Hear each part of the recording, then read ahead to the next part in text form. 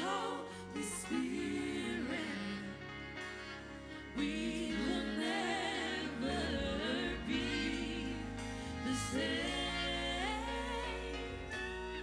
We will never be the same.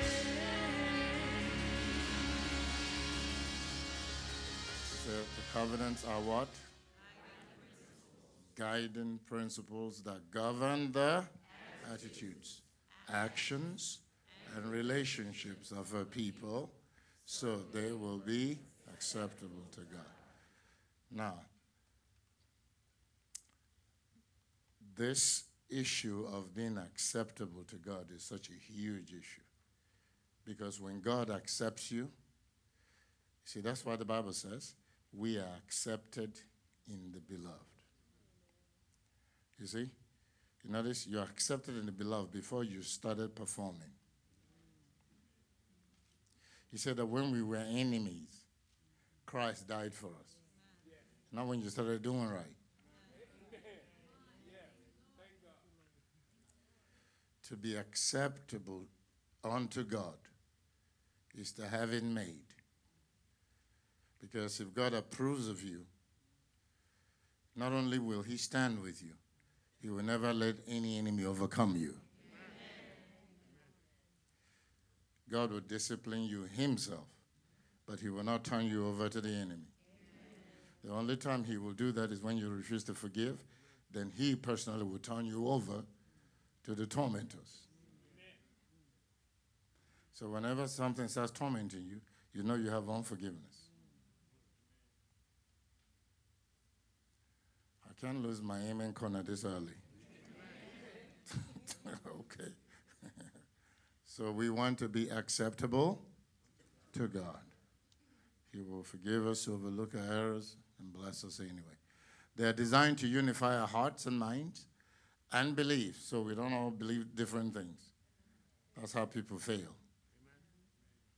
The Bible says that when there was no king in Israel, everybody did whatever that was right in their own eyes. That's why the enemy can march in any time and conquer them. So God had to raise up judges to help bring them back. So that's when you read in the book of Judges. That's where Samson and the rest of them show up. All right? The covenants form the basis of our faith and expectations so that we can serve God in hope and full confidence, knowing that what was promised will be fulfilled in our season. So we don't walk around doubting, wondering whether God will or he will not. Because he's a God of covenant, he will keep covenant. Hallelujah. He will keep covenant. All right? So we have proven both by scripture and experience that the covenant is. Okay. One more time. Is the only way. That's business on the earth. See, the only way. Every other thing, you will never experience a consistent glory, breakthroughs. And when God fights your battles, it's not possible. He's a God of covenant. That's why when Abram was struggling and developing in his faith, he wanted a guarantee from God that this promise will come to pass. Because it's not that he was questioning God, whether God was capable or not. But God was promising him children as the stars of heaven. Why don't we start with one? I mean, you understand the human emotion. Yes, it's like God promising you that you're going to be a multi-millionaire and you're going to have $100 million a year life. And here you go to Kroger, they're about to arrest you now because you don't have enough money to check out some groceries. So he asked an honest question, whereby shall I know this? God didn't say, okay, I am the God of all creation. There's nothing I cannot do. God didn't, proffer any credentials. God told him what items to bring for them to make a covenant. What is that telling you? The covenant guarantees the promise. Hallelujah. Even when you don't see anything, you know that as he has covenanted, so shall it be. Hallelujah. And as I've said before, you can read that in Genesis 15. We don't have time to go there. Okay. As I've said before, when you look at what God told him to bring, you see how the Bible comes together in one beautiful concerto if it was music. God, knowing that in the dictates of the law, God will require different categories of people based on your wealth or your power to afford. He made sure Abraham brought every category, for the rich all the way down to the poor. Because he will be the father of faith for all who believe. So when he entered into a covenant with God, God was thinking about us. Remember that when the parents of Jesus went to dedicate him, they were poor. They only came with turtle doves. They couldn't afford the ram and the goat and all of that stuff. They only brought turtle doves. And God made sure that Abraham brought those. So whether you're rich in him, you're covered. If you're broke in him, you're covered. The covenant will get you there. Hallelujah. Glory to God. Hallelujah. Bless the Lord. Thank you, Lord, for the covenant. Thank you, Lord, for the power of the covenant to deliver from every enemy, to deliver from every trouble, every bondage, every attack of the enemy, every hindrance, every financial difficulty, every sickness and disease. Thank you for the covenant. Hallelujah. Glory to God. Glory to God. Hallelujah. I started worshiping because I felt a portal open up. Hallelujah. And I'm not leaving it yet. Hallelujah. I bless you, Lord. I bless you, Lord. I bless you, Lord.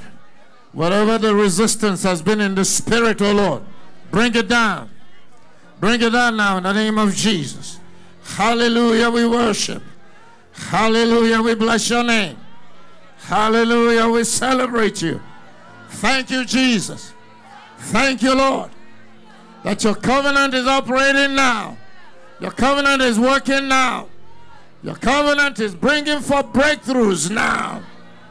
In Jesus' name. Hallelujah. How many of you felt a breakthrough right there? Hallelujah. Bless the Lord. Bless the Lord. Bless the Lord. Glory to God.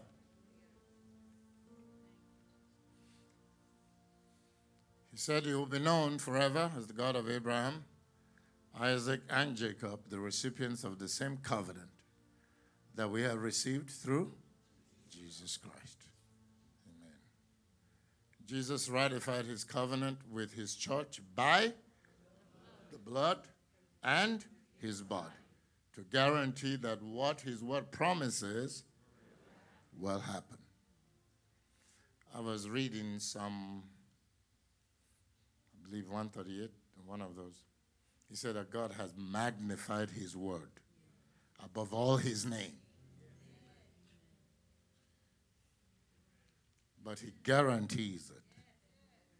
In the book of Proverbs, it says that silver is tried in the fire. God tried his word 7 times to make sure that there's nothing Satan can throw at it if a man has faith in it that can overcome it.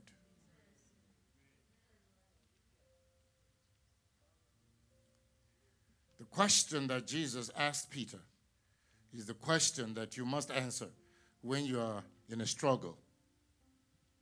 Why did you doubt? What was he telling him? If you didn't doubt, all this storm could have been raging and you walk on water anyway. Why did you doubt? You have to answer that question. Because we all have thresholds of pain, thresholds of frustration, different thresholds. And then when you reach it, then you act out. You have to answer it. How long will it take before you throw in the towel when you purpose to believe God? What will it take for you to start doubting? Why did you doubt? I mean, because if you look at that question, there's no way Peter could answer it. First, you've already walked on water. The storm was raging when you did. Secondly, the Lord Jesus is standing here. How do you explain yourself? Why did you doubt? You need to ponder it. That's a question you will always answer. When life is facing you and things are shaking, all they need from you is faith. Don't doubt. Don't doubt. Because you won't be able to explain yourself. Why did you doubt? You said God could do all things. So then why would you doubt? You said all things are possible to him that believe it. Then why did you doubt? You said all things are possible with God. Then why did you doubt? That's a question you must answer.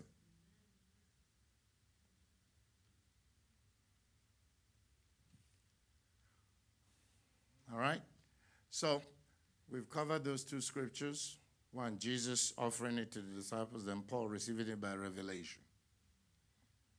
One of the things that makes a house like ours dangerous is when you see what happened when Jesus initiated this covenant with his disciples.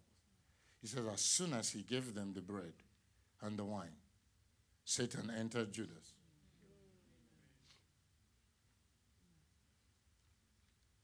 Weird, isn't it? What should have protected him from Satan is what gave Satan the avenue. So that's why he says, don't receive it unworthily, because you bring damnation unto yourself. So when you know that you are going to leave this meeting to go, ratify or finish your arrangement with the Pharisees to crucify him, and then you enter a covenant with him, and then Satan took him over. So that's why he says, when you know that you are not right, and you praying right there on your seat before you receive is not sufficient, then don't receive, because you bring a curse unto yourself, damnation. These covenants are taught by God in the wilderness experiences of our lives. Otherwise, we have suffered for nothing, and the glory will not accrue in our lives as we journey into eternal life. So you must determine that no matter what you go through, no matter what suffering you go through, no matter what challenges you go through, don't come out empty-handed. You should be saying to the Lord, whatever you are trying to teach me, let me learn it. Open my eyes. Give me understanding. Show me my covenants. Show me how it's connected with the covenants of Resurrection House for all nations. I want to come out of this a covenant man with power, carrying grace. Hallelujah. Permanent grace. Hallelujah. In Jesus' name. Glory to God. That's how I got my financial covenants and financial difficulties. And the things I'm going through right now, I am praying and seeking God and listening to him to teach me more covenants within this grace. Hallelujah. So every area, finally, I'll get to a point where every area you point to, I tell you what covenants that will drive it. And you overcome Satan. Hallelujah. We all should be learning along. We are registered in the school of the Spirit. In Jesus' name. This is my journey through the wilderness. of my life that has produced this covenant that have brought tremendous blessings and victory in our lives and ministry. So we started here that it's a covenant of love. And then we said the first thing is speak the truth in love. But we must speak the truth. Amen. But he said when you do it in love. How do you develop speaking the truth in love? You remember that the shoe might be on the other foot tomorrow. You're right on this one, but you might be wrong on the next one. Because God tempers the body like that. He leaves imperfections in all of us, so nobody gets all carried away. Did I lose my amen corner? Amen. He says, speak the truth in love may grow up into him. I said last night, that's how we grow up. That's how we develop in him. All right? So we go to the next one, Ephesians 5. Let's start from there then. It says, be ye therefore followers of God as dear children, and walk in love as Christ also had loved us and had given himself for us an offering and a sacrifice to God for the sweet-smelling savor. Amen. I believe, maybe not for you, but for me, this is one of the greatest things I have learned since this journey called Resurrection House for All Nations started. You find that when you're in trouble, you pray to the Lord and ask him for mercy. But then when somebody wounds you, you don't want them to get the same mercy.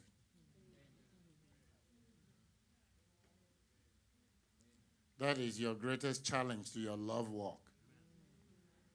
You need mercy, but you want the God of judgment. So it doesn't work that way. This stuff is so real that the book of Proverbs says, even when your enemy falls, he said, don't rejoice.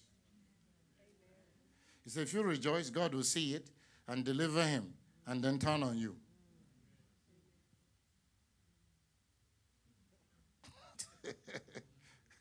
You see now?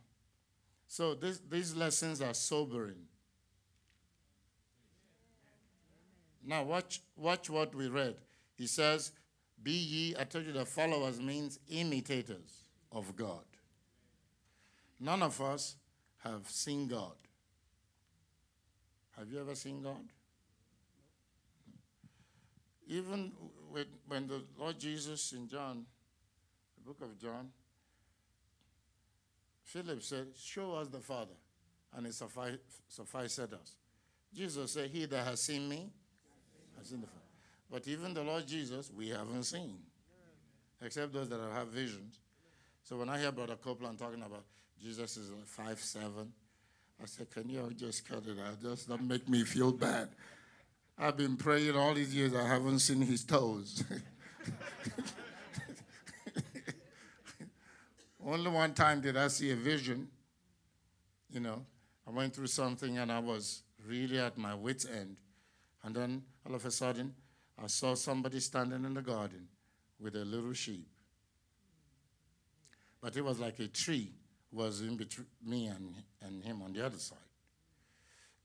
And then I've even forgotten what he said to me was relating to that issue. That's how I knew it was him. But I cannot, except that he had a white thing on, but I cannot describe the details of his face. But I knew he wasn't black, so get over it.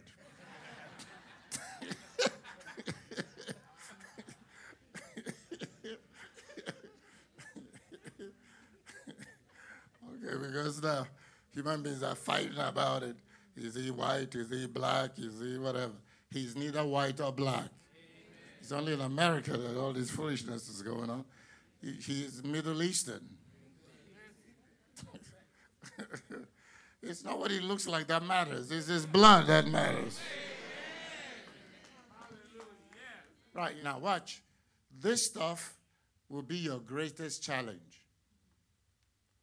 He says, become an imitator of God.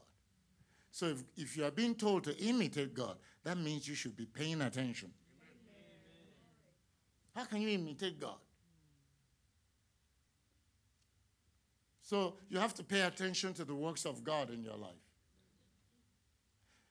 Now watch, so you can see clearly. He says, and walk in love, even as Christ has loved us. You notice? He said you should walk in love as Christ has loved us. But how did Christ love us? He said he gave himself to God. First as an offering, and then sacrifice. Don't you see? That sets the whole thing on its head. Because this is not something we've ever heard or paid attention to or learned. He said that the way the Lord Jesus loved us was to submit to the Father. He said that that's how you love people, by submitting to God. Because when you don't submit to God, all we catch from you are your devils.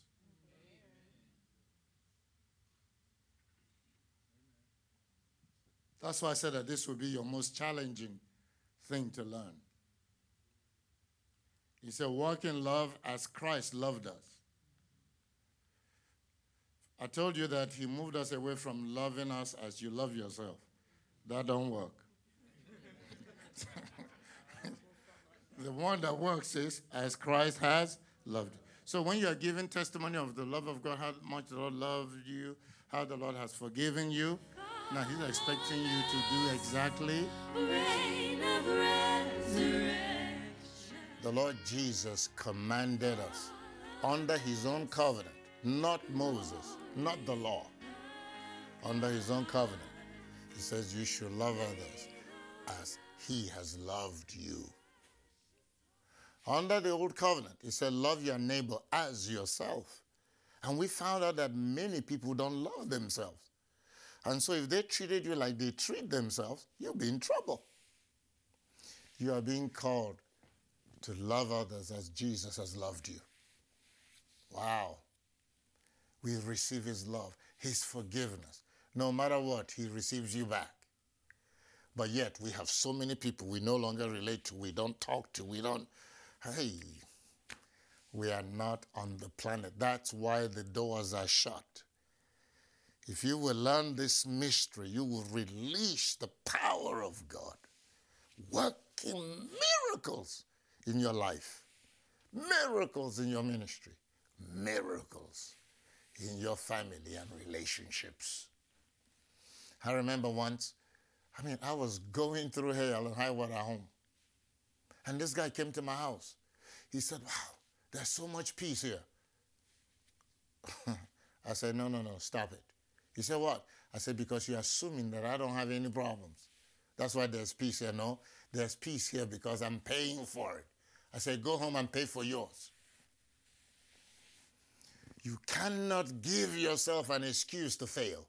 Stop assuming that other people don't have the intensity of your trial or problem, that's why they're successful. Many times you find that they're going through worse things than you. But they have better grace because they accepted the whole counsel of God. Hallelujah. All things are for your sake. That alone will revolutionize your life. There's a message coming. You will hear it. It's the covenant of love. Say, be imitators of God as dear children. Amen. It's life-changing. It's life-changing. It's not a row message, but it is depth, teaching, life-changing instructions. That's what the Conquest Conference is all about. Vessels of glory. Stop running from pain. Stop running from these challenges.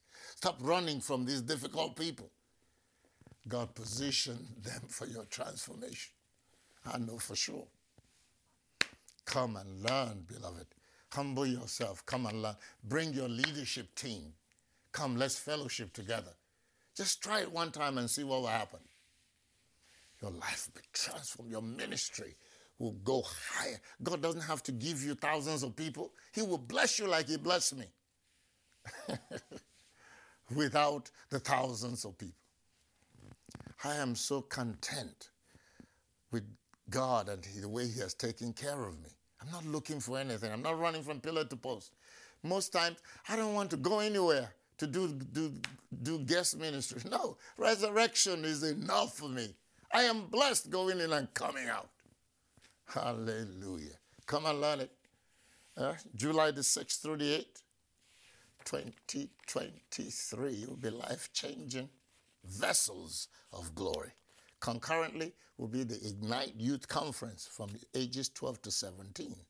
All the registration information on this website that's on the screen right now, and you can get registered for this conference. I keep encouraging you, bishops and pastors, come and fellowship with us. You'll be amazed.